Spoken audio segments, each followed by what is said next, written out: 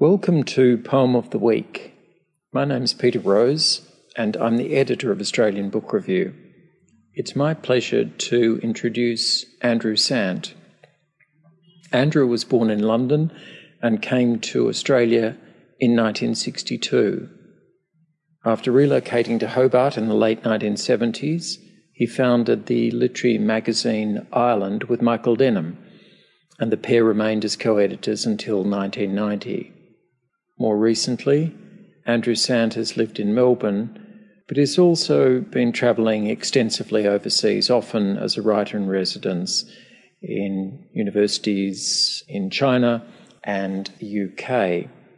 Andrew Sant's first collection of poems, Lives, was published by Angus and Robertson in 1980.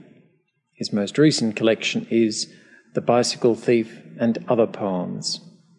Here is Andrew Sant.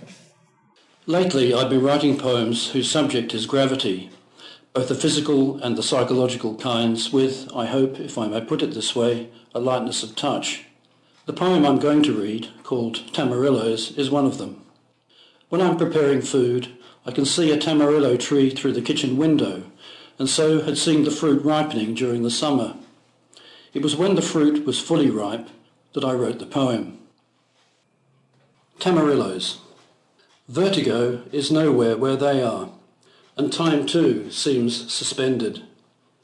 Ovoid, working on ripeness, dozens make no demands on the branches.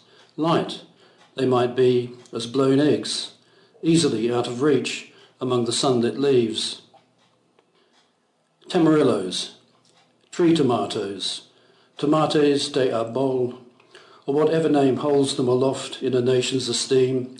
These exotics, close to the window, are merely mute absorbers of bird calls and banter, no one's gift to cuisine. A slow, over-the-summer accumulation, providing silence with a shape, like a form of percussion, never to be struck.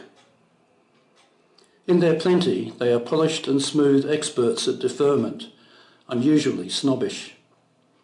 Elsewhere, in rows, they're a crop. The compelling force it's beneath them to address they hourly thwart.